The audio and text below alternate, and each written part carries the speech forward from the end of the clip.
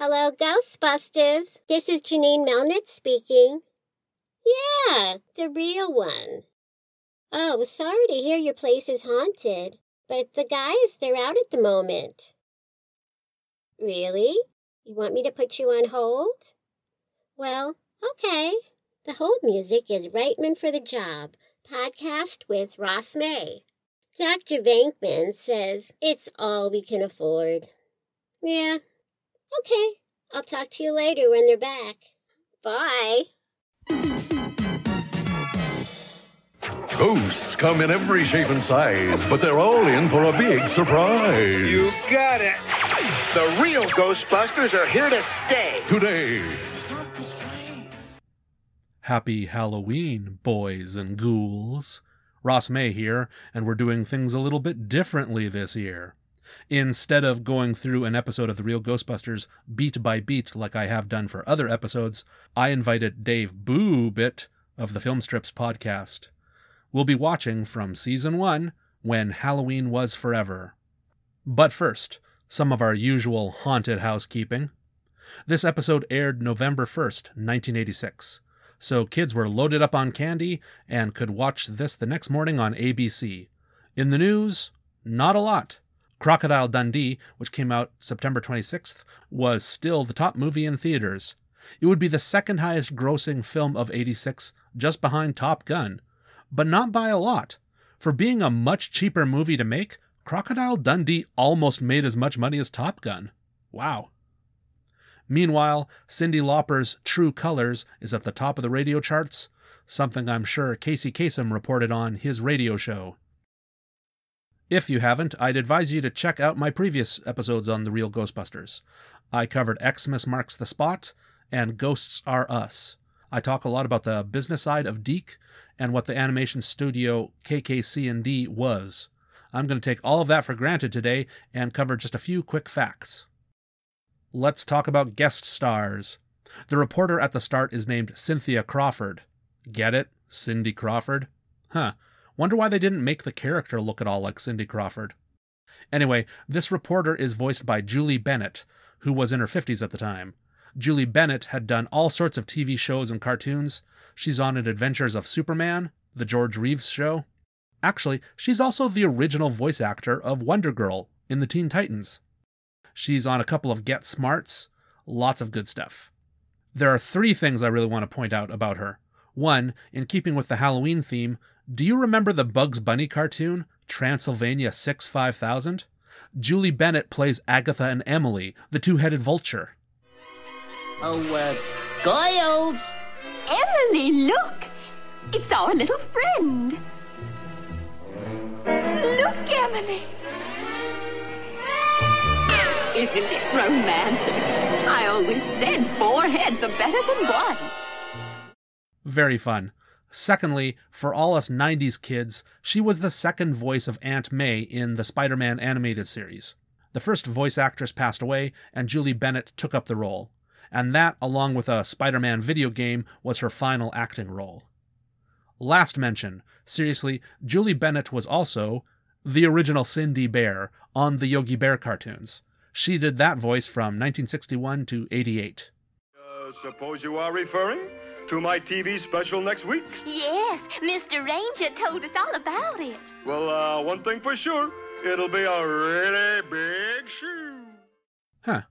Interesting that her most famous cartoon character was Cindy Bear, and here she plays a character whose name is honestly Cynthia, or Cindy, Crawford. I wonder if the reporter got the name Cynthia as an inside joke because of Bennett voicing Cindy Bear. I don't know, maybe. Anyway, she's good, and Julie Bennett playing Cynthia Crawford would pop up later that November for Citizen Ghost. In that episode, she's the framing device where she interviews Peter Venkman for a history of the Ghostbusters, but what we really learn is how Slimer came to live with them following the movie. Oh, Julie Bennett passed away in 2020. She died from COVID complications, everyone. Cam Clark plays the TV news anchor dressed as a clown. Of course, next year, he'd be leading the Ninja Turtles as Leonardo, as well as playing Rocksteady. But he has so many other roles. Liquid Snake in the Metal Gear Solid games. He's in Robotech. He was the second voice of He-Man. And my wife and I met him. Of course I've met Leonardo, you guys. Cam Clark would come back to The Real Ghostbusters as well. The 1990 episode, Mean Green Teen Machine, is all about parodying the Ninja Turtles. He got to play the lead villain, doing a surfer voice. I think he had fun in that episode, because his only complaint for Ninja Turtles was that, voicing Leonardo, he was always playing the serious turtle who didn't get to goof around. Speaking of Ninja Turtles, we can talk about our villainous guest star, Bill Martin. I mentioned the Ninja Turtles again because when James Avery left Ninja Turtles to work on Fresh Prince of Bel-Air, Bill Martin here was one of many actors who played Shredder for the rest of the series. Here on The Real Ghostbusters, Bill Martin is the pumpkin-headed Sam Hain, and I like it that he adds in an Irish accent. And yes, the first thing pedants always like to point out is that in Gaelic, you wouldn't pronounce it Sam Hain, it's more like Salwain. The fact that we spell it like Sam Hain at all is probably a Germanic influence. Germanic people had the word sumar, get it, like summer? It's somar in real modern German. Vikings and other people came to Ireland and Scotland, heard the Celts celebrating a fall festival called Samhain, and just Germanicized up the word by making the front end summer, like it's literally an end of summer festival. So there you go. Yeah, no Gaelic person would have called the festival Samhain, but then again, none of them would use the word Halloween either, so let's give this a pass. But back to the actor. Bill Martin is also the Orange Goblin in this cartoon, while Frank Welker is the green one. In other episodes, Bill Martin also did a weird voice for the Sandman in Mr. Sandman, Dream Me a Dream. And he's a lot of the trolls in Troll Bridge, including the tall blue troll, their leader. Also, get this, Bill Martin co-wrote Harry and the Hendersons, and he was friends with Michael Nesmith, and he wrote some of the Monkey songs. Oh, he did lots of neat things. Bill Martin passed away in 2016. And finally, S.J. Mendelsohn does some incidental characters, including a skeleton waitress. She hasn't done a lot of acting on TV or movies, but I take it she does a fair bit in commercials. The song that plays when Sam Hain busts loose is Midnight Action, sung by the kids Tyron Perry and Tanya Townsend, or they call themselves the band Tahiti. As I always point out, the music was produced and co-written by Ollie E. Brown, a childhood friend of Ray Parker Jr. Ollie Brown can be seen on the Ghostbusters music video. Midnight Action is okay, but not even one of the best songs for this cartoon series. I find it funny, it's basically the same premise as Monster Mash. It's all about monsters and witches throwing a party at midnight, so a good song for Halloween, especially this one where Sam Hain wants Halloween to be a big party for ghosts and goblins forever. Someone pinch me if I'm dreaming, wake me if I'm screaming, ooh, I'm trembling. 'Cause this game of trick or treat has finally got the best of me. Oh, oh, oh. But even Frankenstein is grooving. Midnight action. Whoa, whoa, whoa. Witches are sleeping. Midnight action. Whoa, whoa, whoa. Slimy's looking spooky. Midnight action. Whoa, whoa, whoa. The creepy and the kooky. Midnight action. Whoa, whoa, whoa.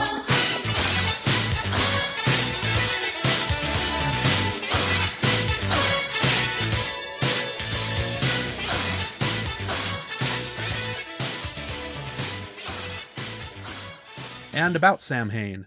He would make return appearances, I believe more than any other spirit other than Slimer and the Marshmallow Man. Next up would be Xmas Marks the Spot, just in a cameo along with all the other ghosts the Busters had trapped in 1986. His only other speaking role would be the Halloween episode for the very next year called Halloween 2.5. What a great title. I didn't understand until I was an older teen it's a joke on how many Halloween movie sequels there had been, as in those movies that usually have Michael Myers. It's actually a prescient sort of joke, as there were only 3 Halloween movies at the time in 87, and we're up to 13 movies as of this year in 2022? Halloween 2.5. Bill Martin returned as Sam Hain for that one. It's good, and actually looks a bit better than this episode. Otherwise, it's basically a rehash of this story. Sam Hain wanting Halloween and ghosties to rule the world forever. The only difference is it includes the kids, the junior Ghostbusters, and the firehouse gets twisted into an evil castle by Sam Hain's magic. I thought that was neat as a kid. There'd be no Halloween episode in 88, but in 89, capitalizing on Ghostbusters 2, there'd be one more Halloween episode, The Halloween Door. I'll definitely cover that one in the future. That was a primetime Halloween special, so it had a higher budget and was definitely more of an event. But back to Sam Hain. He'd appear in more cameos, including the theme song to Slimer in The Real Ghostbusters, where he and a lot of other powerful monsters are just easily sucked up into a trap. Sam Hain makes another appearance in the now Real Ghostbusters comic. Issue 17 in 1990 is Sam Hain trying again, and honestly, it's mostly a rehash of his 2 cartoon episodes. The Ghostbusters are assisted this time by a wizard they know. It's fine. Sam Hain gets trapped in the containment unit yet again. Sam Hain made his final Real Ghostbusters appearance in the Now Comics 1993 annual. Oddly enough, that's the final Now Real Ghostbusters comic, though there would be another Slimer special printed afterwards. It was one of several 3D specials Now Comics did, and the cover has the guys all wearing red and blue 3D glasses. In the story, Sam Hain is already free from the containment unit for no real reason, and is doing his same old shtick of making everything Halloween-y. As Sam Hain is absorbing ghostly power, the guys zap and overload him, finally destroying Sam Hain. Wow. His head blows up like a pumpkin being smashed on a sidewalk. Hell of a way to go. But it's also a slight story and not to be taken too seriously. But if you want, you could say the Real Ghostbusters canonically destroyed Sam Hain in 1993. Neat. And finally, Sam Hain would make a cameo again for the opening to Extreme Ghostbusters. But they gave him a carrot nose for some reason. Sam Hain finally got a toy with the Extreme Ghostbusters toy line. He'd also be in a 2-pack boxed with a Janine figure in 2011 by Mattel. So along with the Boogeyman, Sam Hain is a creature from the Real Ghostbusters that still sticks in a lot of people's memories. I'm sure he'll pop up again from time to time, if only in comics and toys and such. Let's watch When Halloween Was Forever all together. The episode debuted November 1st, 1986. Written by J. Michael Straczynski, directed by Richard Reynes, with animation supervised in Japan at KKC&D by Kazuo Terada. Don't go away. There's lots more of the Real Ghostbusters coming up. Are we having fun yet?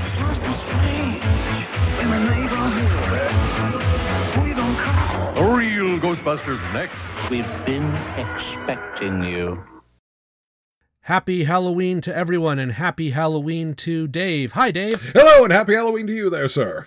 So today we are going to watch the Real Ghostbusters episode, When Halloween Was Forever. And Dave, I should mention where you're from. You're from the Film Strips podcast. That I am. I think people who listen to Reitman for the Job probably know the Film Strips podcast. I would say, yeah. I mean, there's probably a better of an average chance you've either heard the ad in the early in some of the episodes or listened to the annual crossover episodes that we do, usually around Christmas time. Oh, yeah. So, almost always. And yeah. Sorry for interrupting you. I had 2 questions for you. I wanted to know, what was your introduction to Ghostbusters, real or movies, and who your favorite Ghostbuster is? Well, to answer the first question, first, obviously, the big thing with that is I'm not really 100% sure because in 1986, when this is episode's airing here, I'm 2 years old, and really, for my childhood, as far as I know, they always coexisted. I don't know which I would have necessarily seen first, but they feel like both a constant for me, so I can't really say that one definitively was my introduction over the other. But I think that also marks, I think, for a lot of fans, experience where really this show and the films, in the initial film for sure, are sort of held in the same regard as far as the importance overall. Yeah. There, certainly. And as far as the favorite Ghostbuster, when I was a kid, hands down, I would have said Peter Venkman at the time was because, honestly, who didn't want to be Venkman? That was the quote-unquote cool one before you get older and then realize that most of the gags revolve around the fact that these guys are not cool whatsoever. Yeah, you're right. There.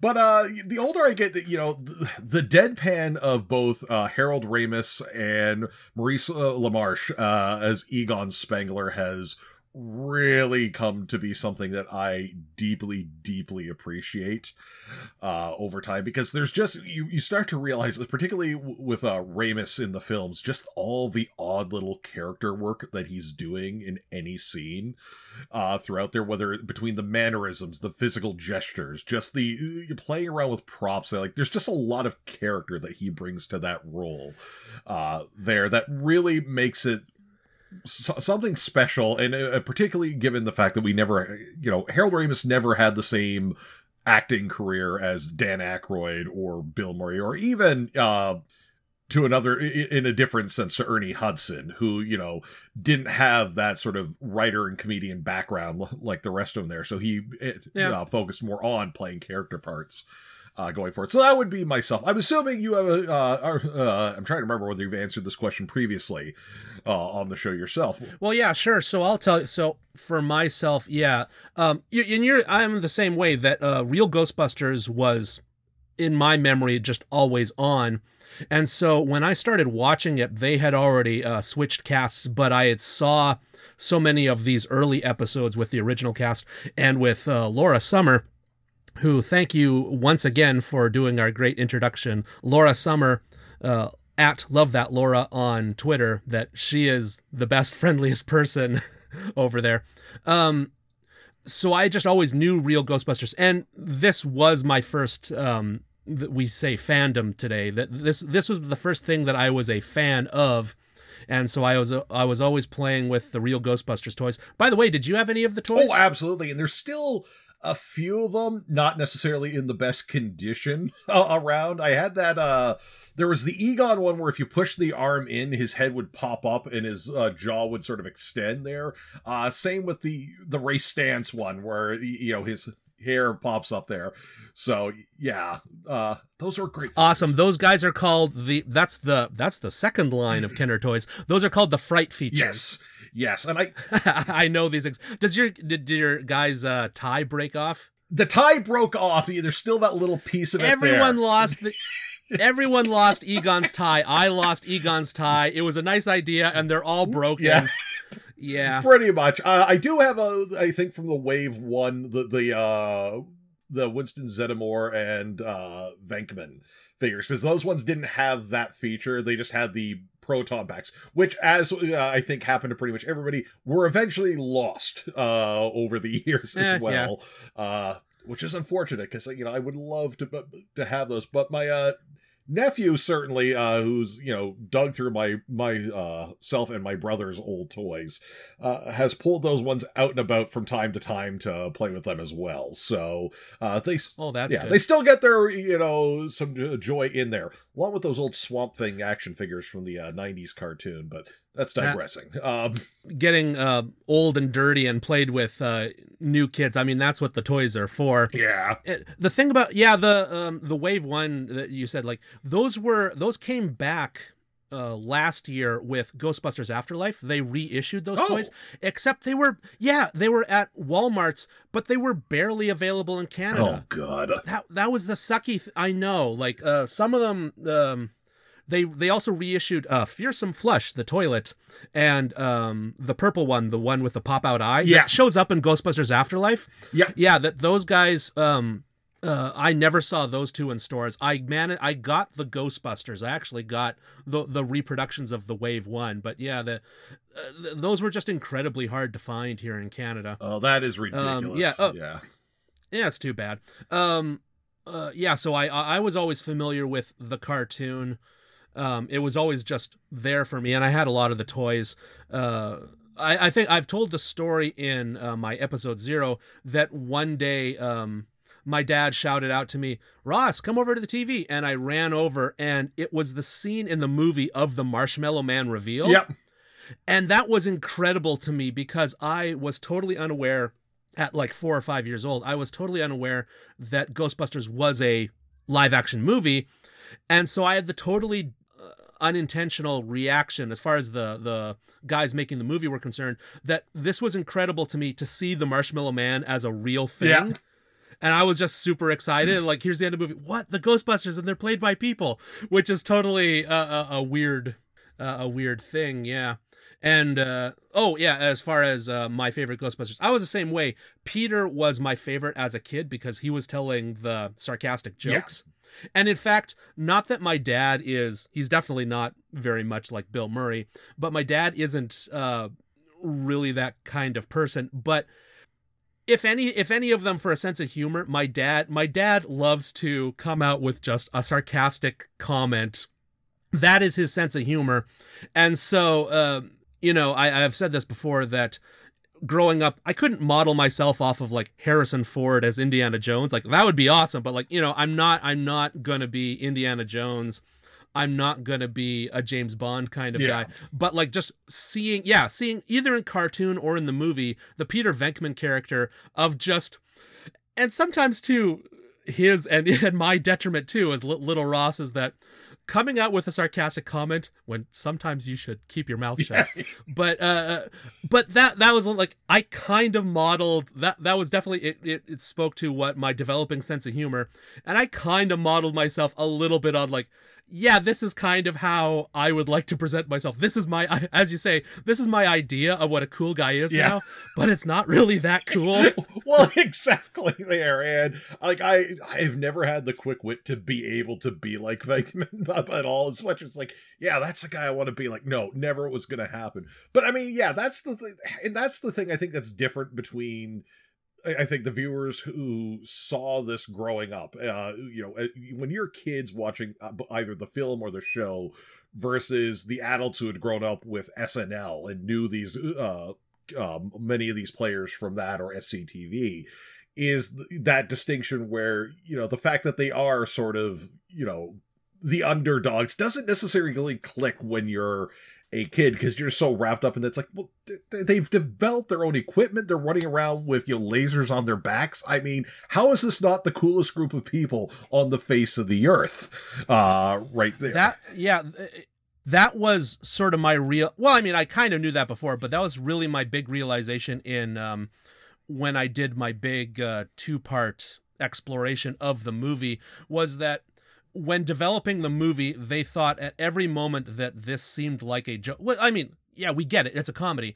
But Ivan Reitman and everyone, they thought at every moment that this was a joke, including, like, let's say, like The Firehouse or Ecto-1. That's a joke on, isn't it bizarre that these things exist at all?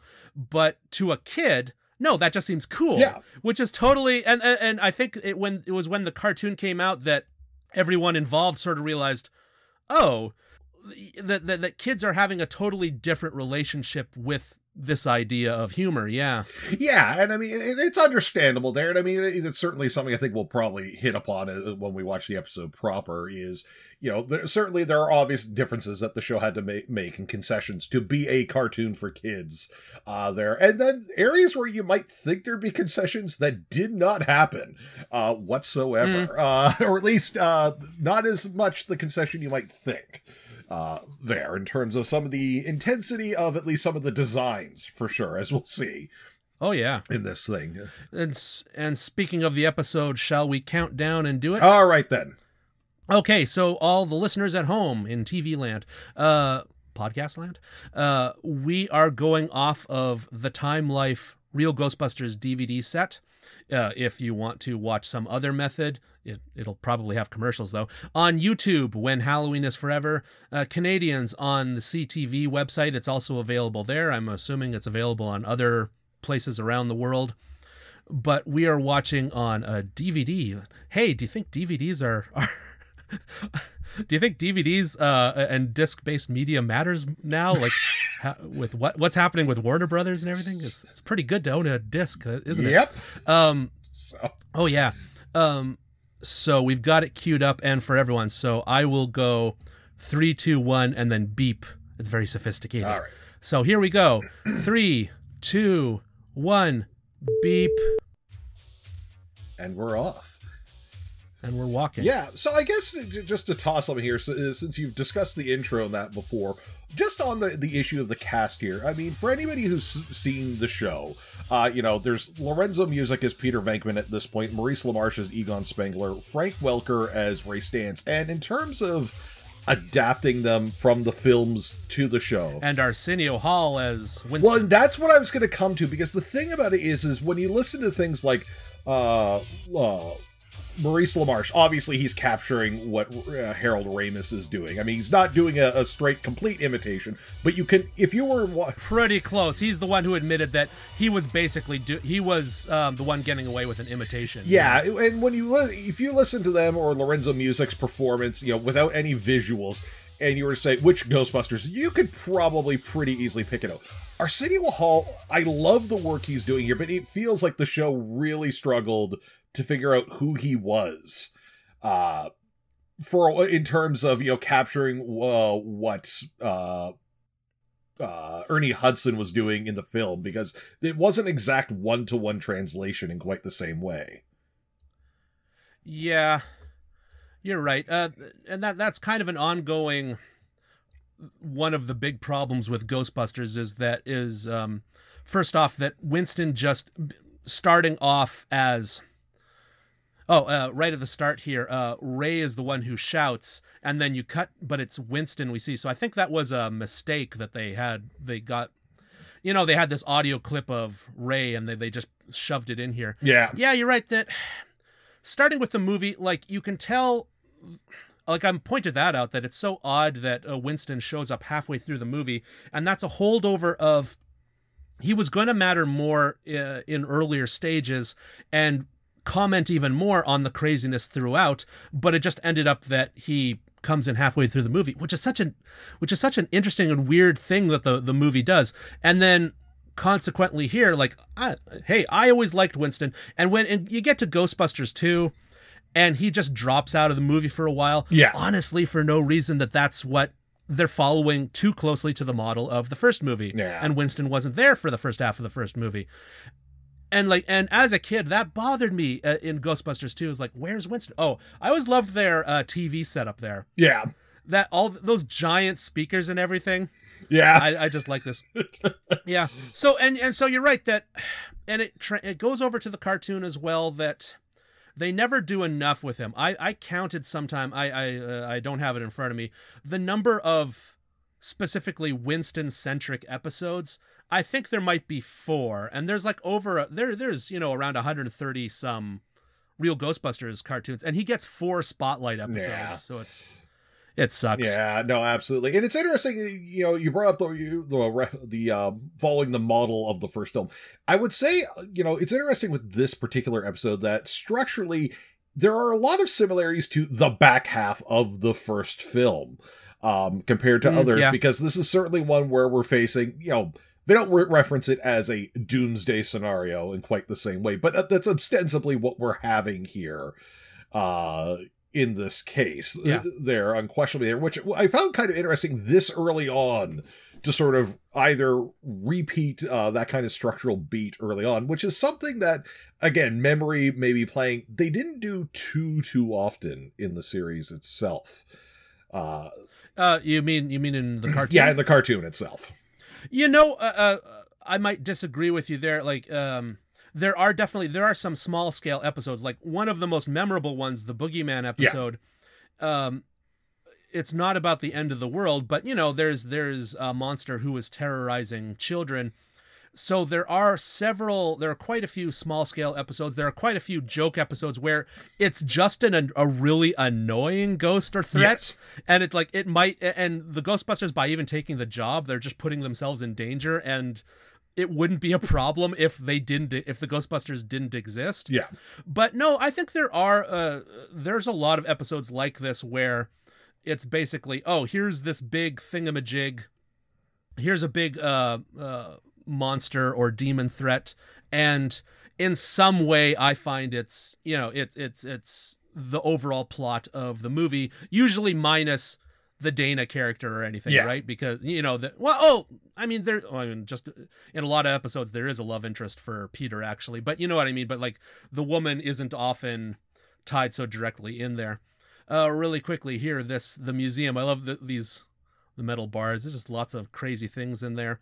I love the windows. It's just like residential. Like they just have blinds. It's like someone set up a museum in a house. It's like, oh, let's just have these normal windows that monsters can crawl through.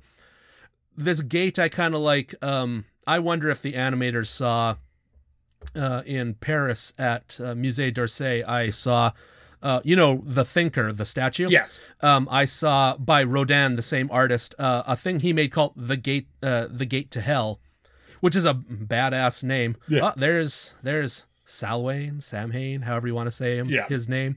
But I kind of wonder if this looks similar. This is a cartoony version of The Gate to Hell by Rodin. And here we have Bill Martin as Sam Hain, the Pumpkinhead. Yeah, with that very lightly Celtic accent there in this instance. Ghostbusters. Yeah, exactly. I love the little Irish accent he gives to it. Yeah. Yeah, they're absolutely. And I mean, certainly, I guess this is one of the other things that I didn't appreciate it when you're a kid, particularly with J. Michael Straczynski being the writer. And if I'm not mistaken, he was head writer on the show early on there. I mean, for anybody who knows Straczynski's work, he is a very intelligent, very well-read individual.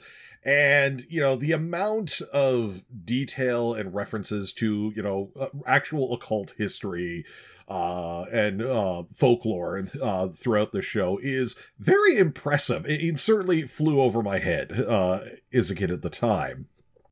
There. Oh yeah, I think you're right. Yeah. Yeah. And, yeah.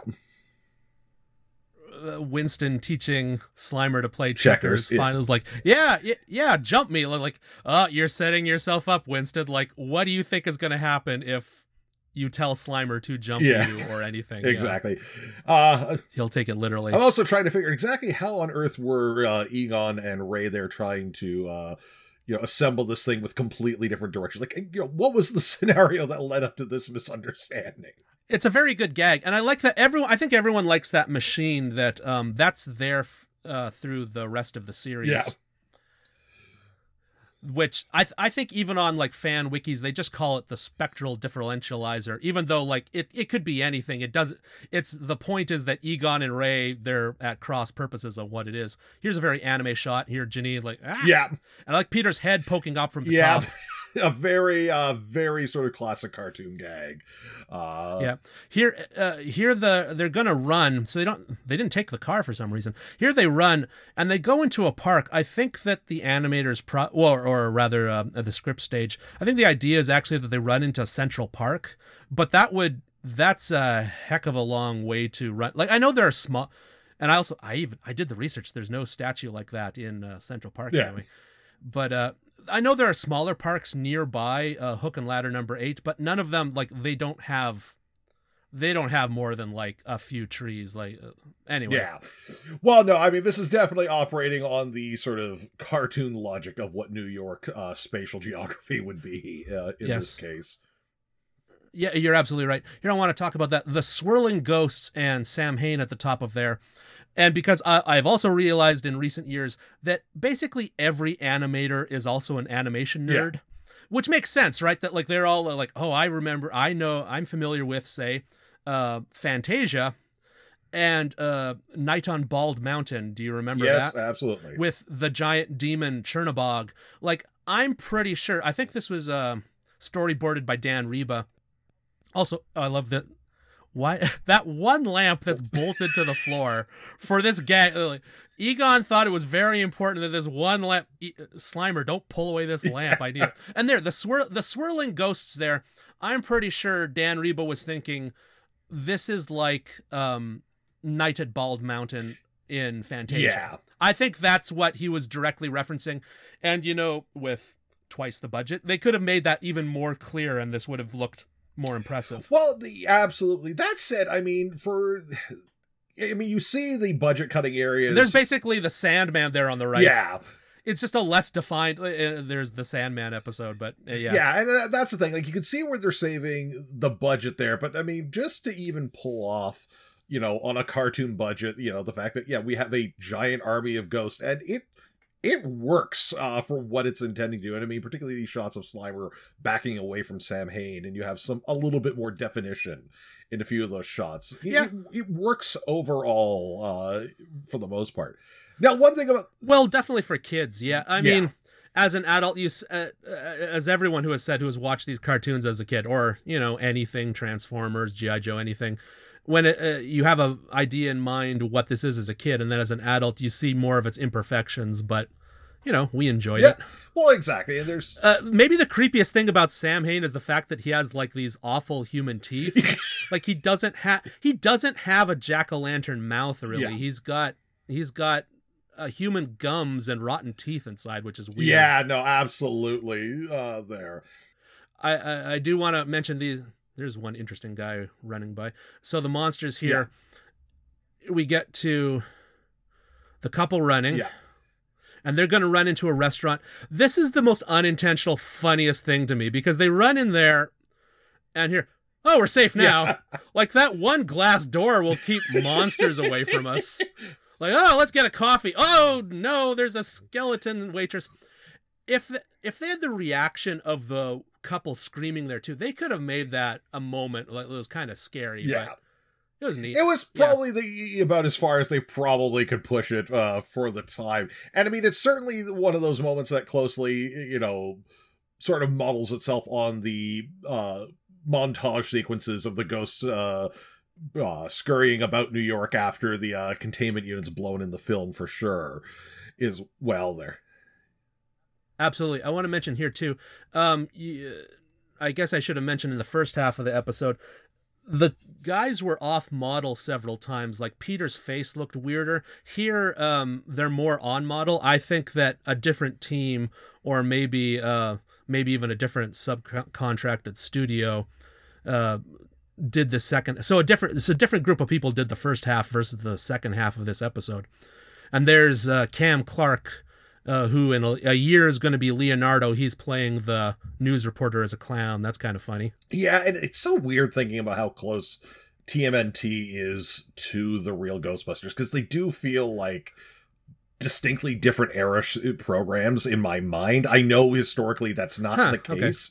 Okay. But there's just something, it feels like there should be more distance between Ghostbusters and I at least emotionally, not logically, as the case may be. Okay. I'm kind of the opposite. Like, I mean, actually now I can...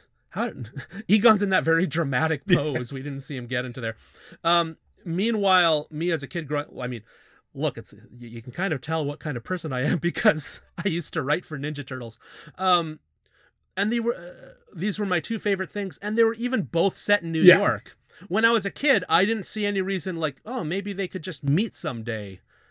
I figured, but yeah, that to me they were my two favorite things, and they were both set in New York. I thought that was neat. Oh yeah, no, absolutely. I mean, like, I mean, to this day, New York still remains like the center point of most American-based fiction there. I mean, we need a major You're right. metropolis. It's going to be New York. You're right. And I think even like the Marvel movies kind of wrestle with that fact because, you know, where are the Marvel movies filmed? Mostly, it's in Atlanta for the most part. Yeah. Yeah, I was about to say. So it's in Atlanta, but it's made by all these LA people. But meanwhile, the Marvel comics were all written and drawn in, until Jack Kirby, he left for LA, but they're all based in New York.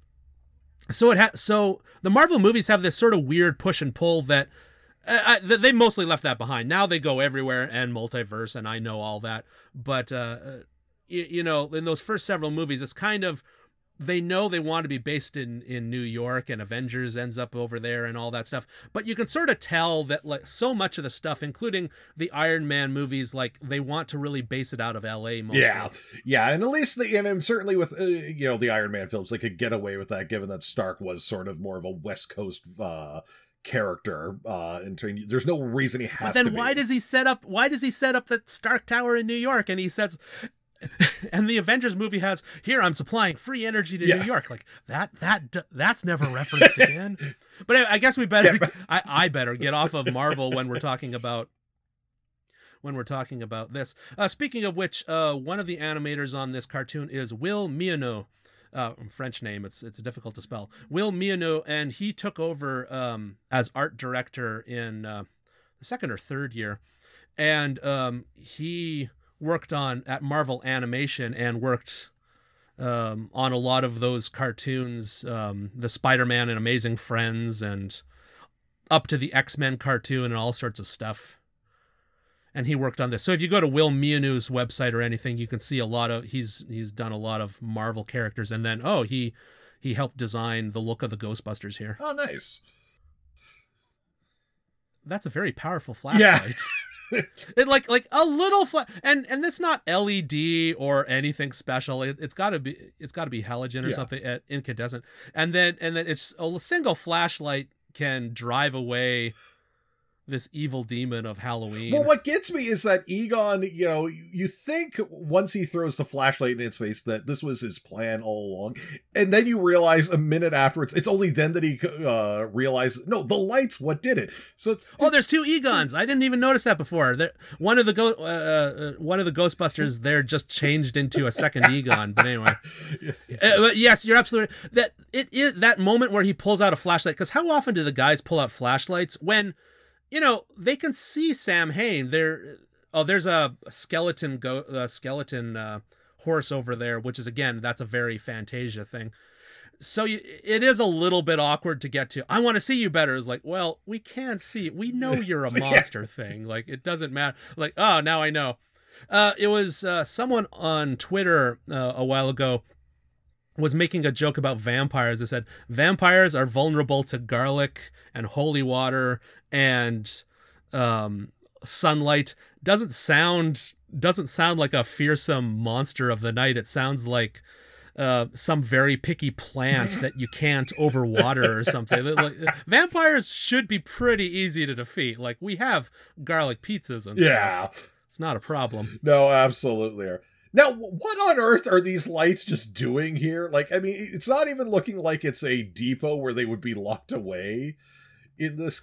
Oh, yeah, I was going to say that the giant spotlights. Yeah. This, again, I liked all the Ghostbusters dialogue. I kind of liked everything that was happening here. And suddenly they're just random spotlights at the ground. And you can tell too, right, that it's going to be very difficult to angle. How can you angle that up? Let's say that tower is 30 floors high, 30-story high. Like, can you all shine spotlights up that well at a single point that high? I don't know. Yeah, no, most likely not. And okay, this bit here with the guys walking up the building here. Yeah, I'm pretty sure that this preceded the old video game, but I swear, like, this feels like it must be like a reference to it, or at least maybe they took their a cue from it in terms of this. Interesting. I didn't think about that. But yeah, that I can tell. I mean, they're kind of cheapening out here. Like it's way easier there. That wasted a few moments to get them just walking up like that. Yeah, that might. I never even think about that. That could be the video game reference a little bit. Yeah. Do you think here when the trap lost its stripes? When he calls them zone dweebies, do you think there are actually some zone dweebies in one of Egon's books, or is that just a name he came up with? I always took that as one of Egon's efforts to sort of come up with like a insult that probably sounded cool in his head and ultimately did not come off.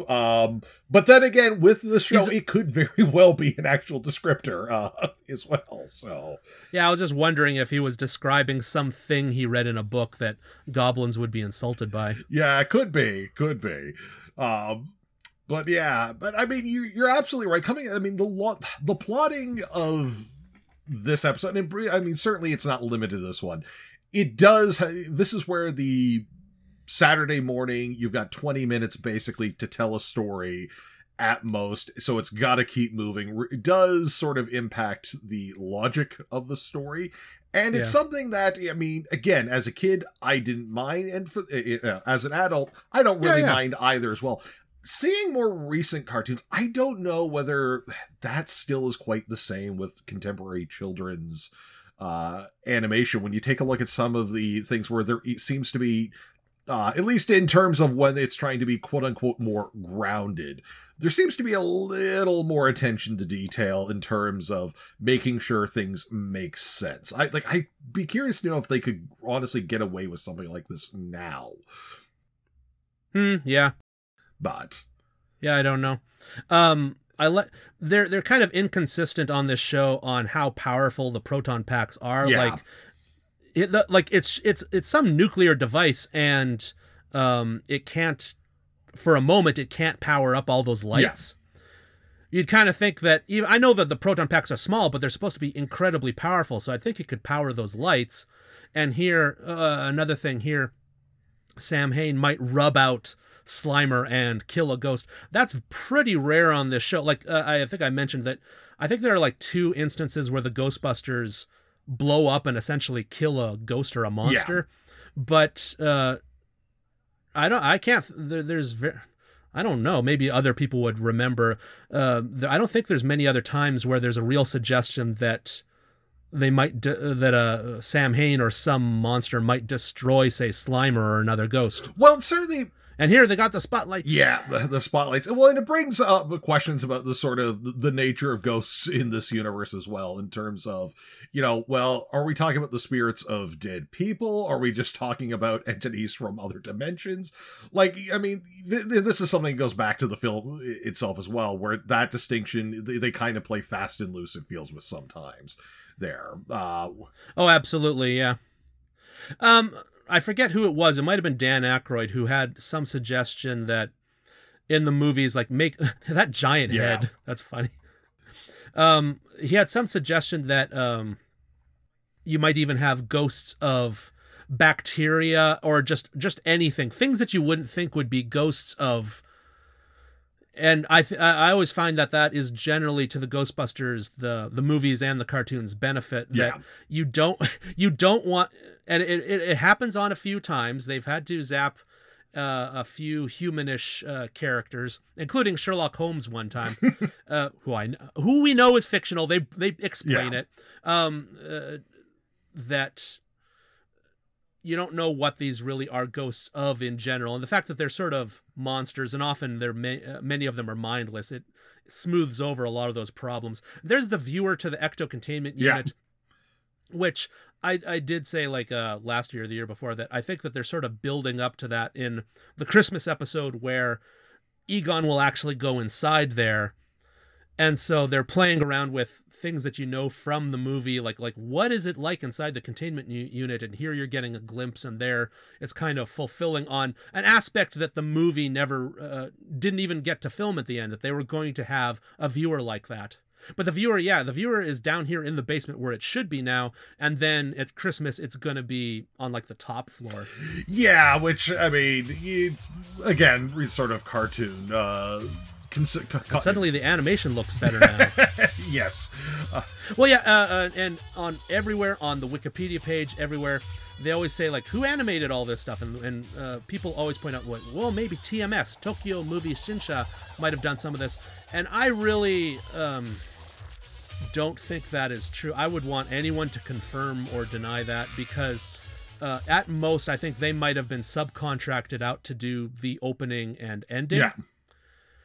Because those are higher quality. Those are, there, and the episode is done. But we can keep on talking.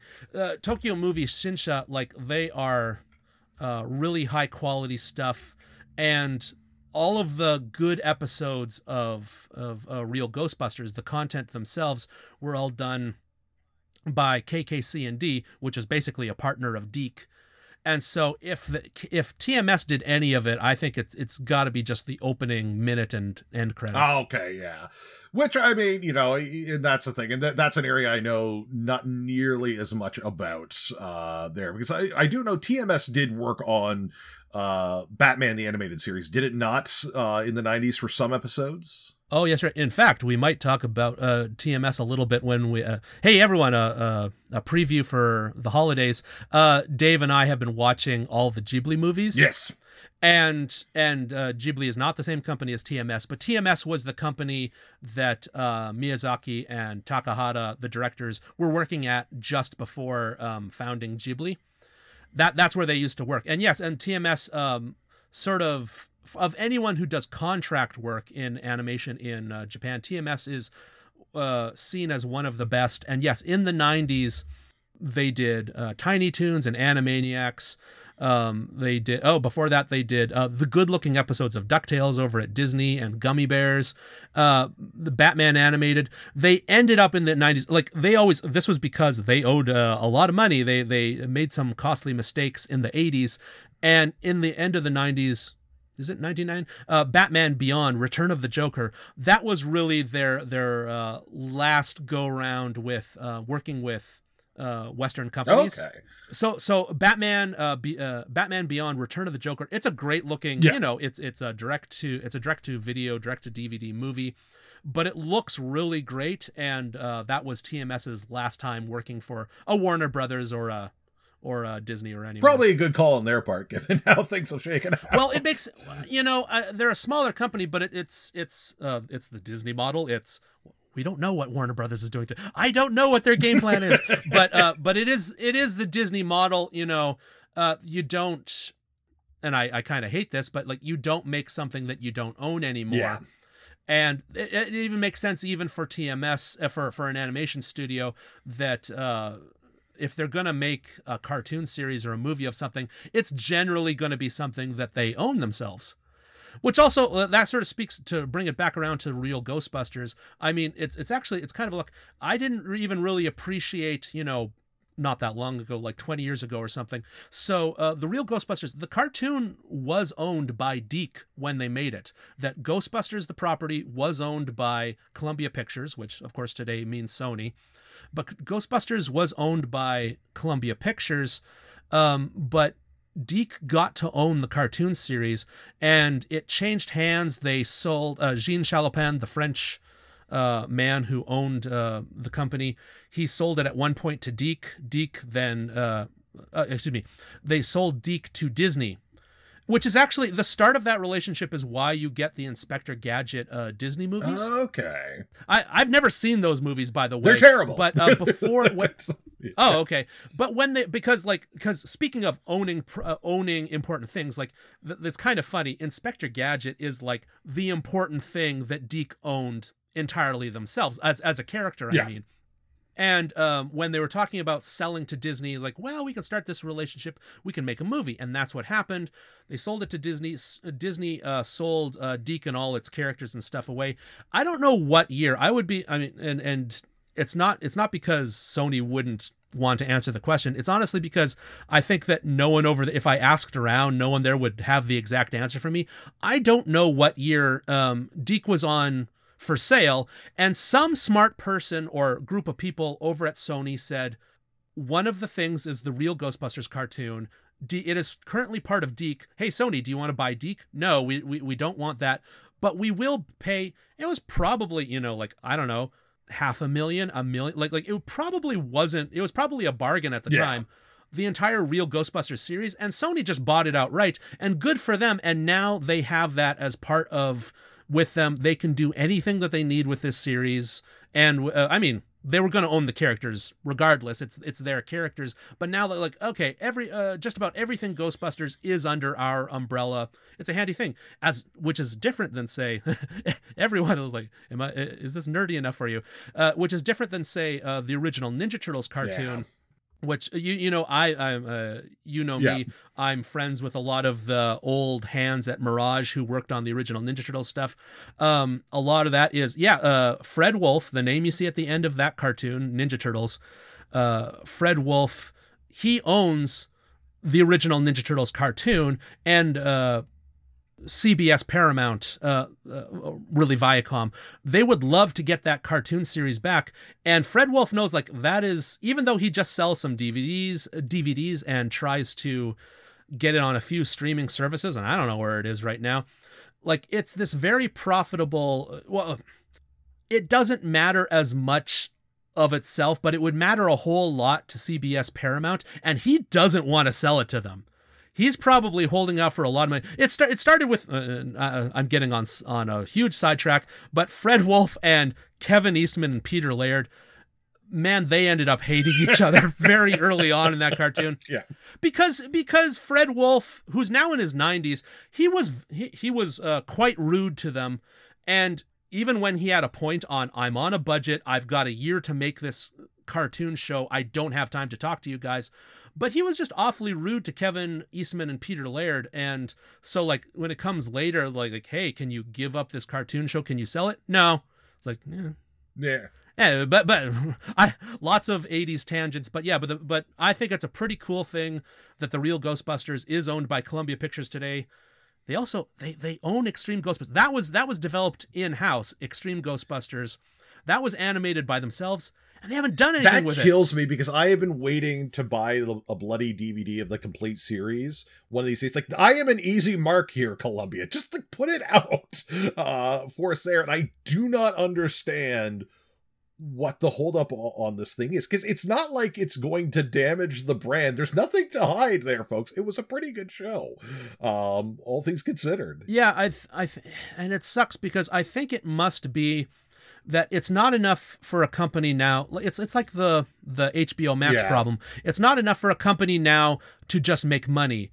It's not worth doing something unless you make hundreds of millions of dollars, which is ridiculous. And yeah, so they'd have to look at the sales, the collective sales of the Real Ghostbusters DVDs, which is, not because the Time Life set was kind of a premium product to begin with. And they must look at those sales, and then they know well enough Extreme Ghostbusters wasn't as profitable, and it didn't sell as many toys, and so there are fewer fans of Extreme Ghostbusters than there are of Real Ghostbusters. So if you've got that data of whatever your sales were on Real Ghostbusters, they say we're gonna make less on Extreme Ghostbusters.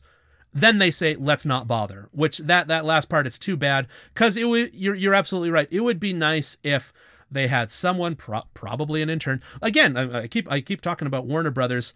Heads up, everyone. What is that? Their custom DVD the Warner pressing Archive. service? The Warner Archive.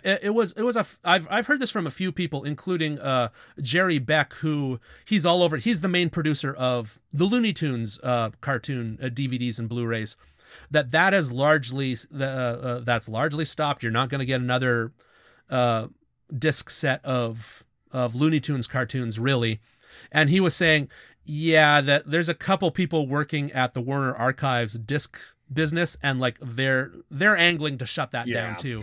But meanwhile, I wish Sony would do the same thing. Like, here's Extreme Ghostbusters. I tried, after we watched the Godzilla movie series, I watched like 4 episodes of the Godzilla cartoon series, the 90s one.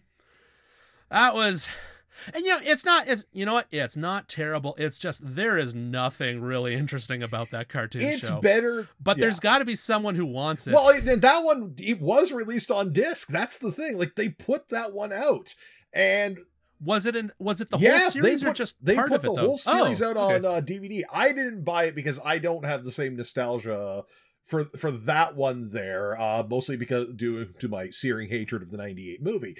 But the thing about it is that one got a complete series release on disc, but the Men in Black animated series, no complete DVD release. I don't think there's been any DVD release of that one. They haven't done Extreme Ghostbusters. I think they control the Jackie Chan Adventures as well, which was around the same time. I think you're right. That was made by them. I don't know if that's a partnership. They may have been partnered with obviously somebody on that one. Yeah.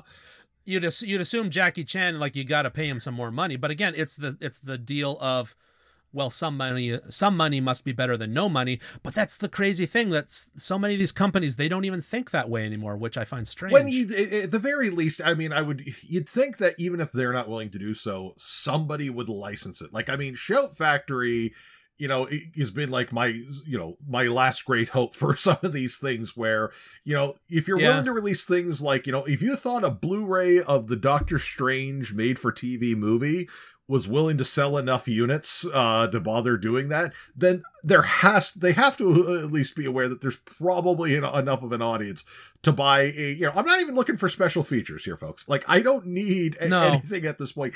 I just want the episodes of the show on disc. That's all. I know my limits here. I'm not expecting the moon on this thing.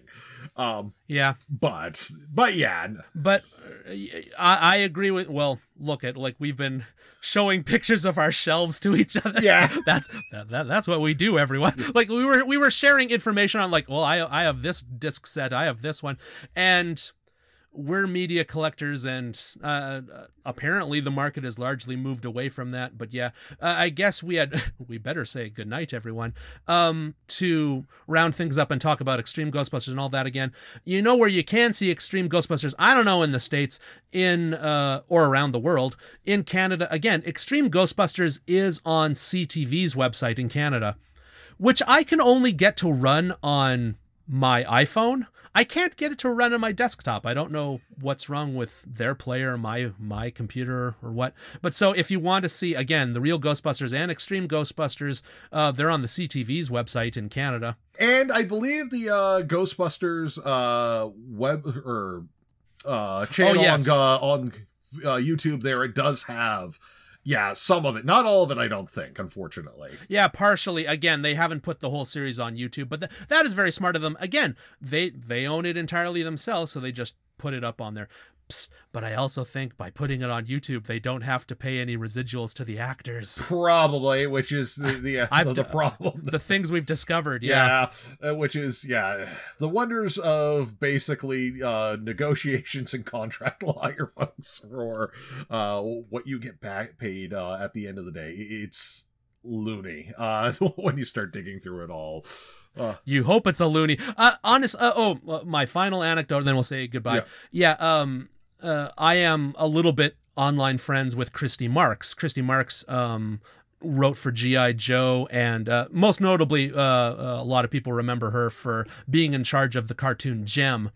And she honestly showed one time, she said, "Here, do you want to see what a residual check is like?" and from like international payments of... Again, it wasn't, and I don't think it was just Jem. It was Jem and her G.I. Joe cartoons and Spider-Man cartoons and all this sort of stuff. And it was like $1.50 US. Yeah. And she was just, that's the nature of it. But she's mostly amused by that now. It's like, hey, look at everyone, that this is what my old work nets me today. It's $1.50. Yeah, and I've heard similar stories. Ed Solomon said something the same about the Men in Black residuals he gets for the original film. But as he points out, that's right. Yeah. I'm sorry, I was going to say, he points out, it's like, yeah, technically, if you look at the books, that film still hasn't made a profit. Meanwhile, they've made at least 4 or 3 sequels in an animated series to it. But sure. I know, I saw that, and it's too bad that I didn't learn that before I did the Men in Black movies and cartoon series. I didn't realize that, that Sony really screwed him over on that one, that... he wrote Men in Black, and that they say, oh, it's never earned any money. Yeah. That's ridiculous. And to screw out people like him and a few other people who worked on the movie, that's too bad. Well, and it's the same thing, and I've heard the same thing. Apparently, that the Harry Potter films have all, on paper, quote unquote, never made a profit, and so on and so forth. Like, that is ridiculous. Oh, yeah. And it's like the 3rd most profitable movie series in the world, or something. Oh, like that. Absolutely. I mean, that's the thing. Like, Hollywood accounting is bizarre, and I think it was Eddie Murphy who sued in the 80s.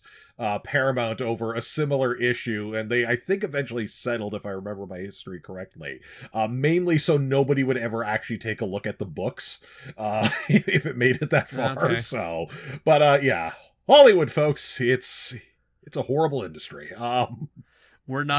We talk about these things, but we're not about to move there.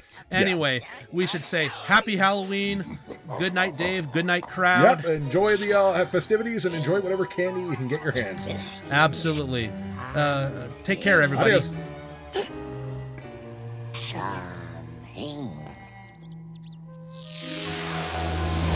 So nobody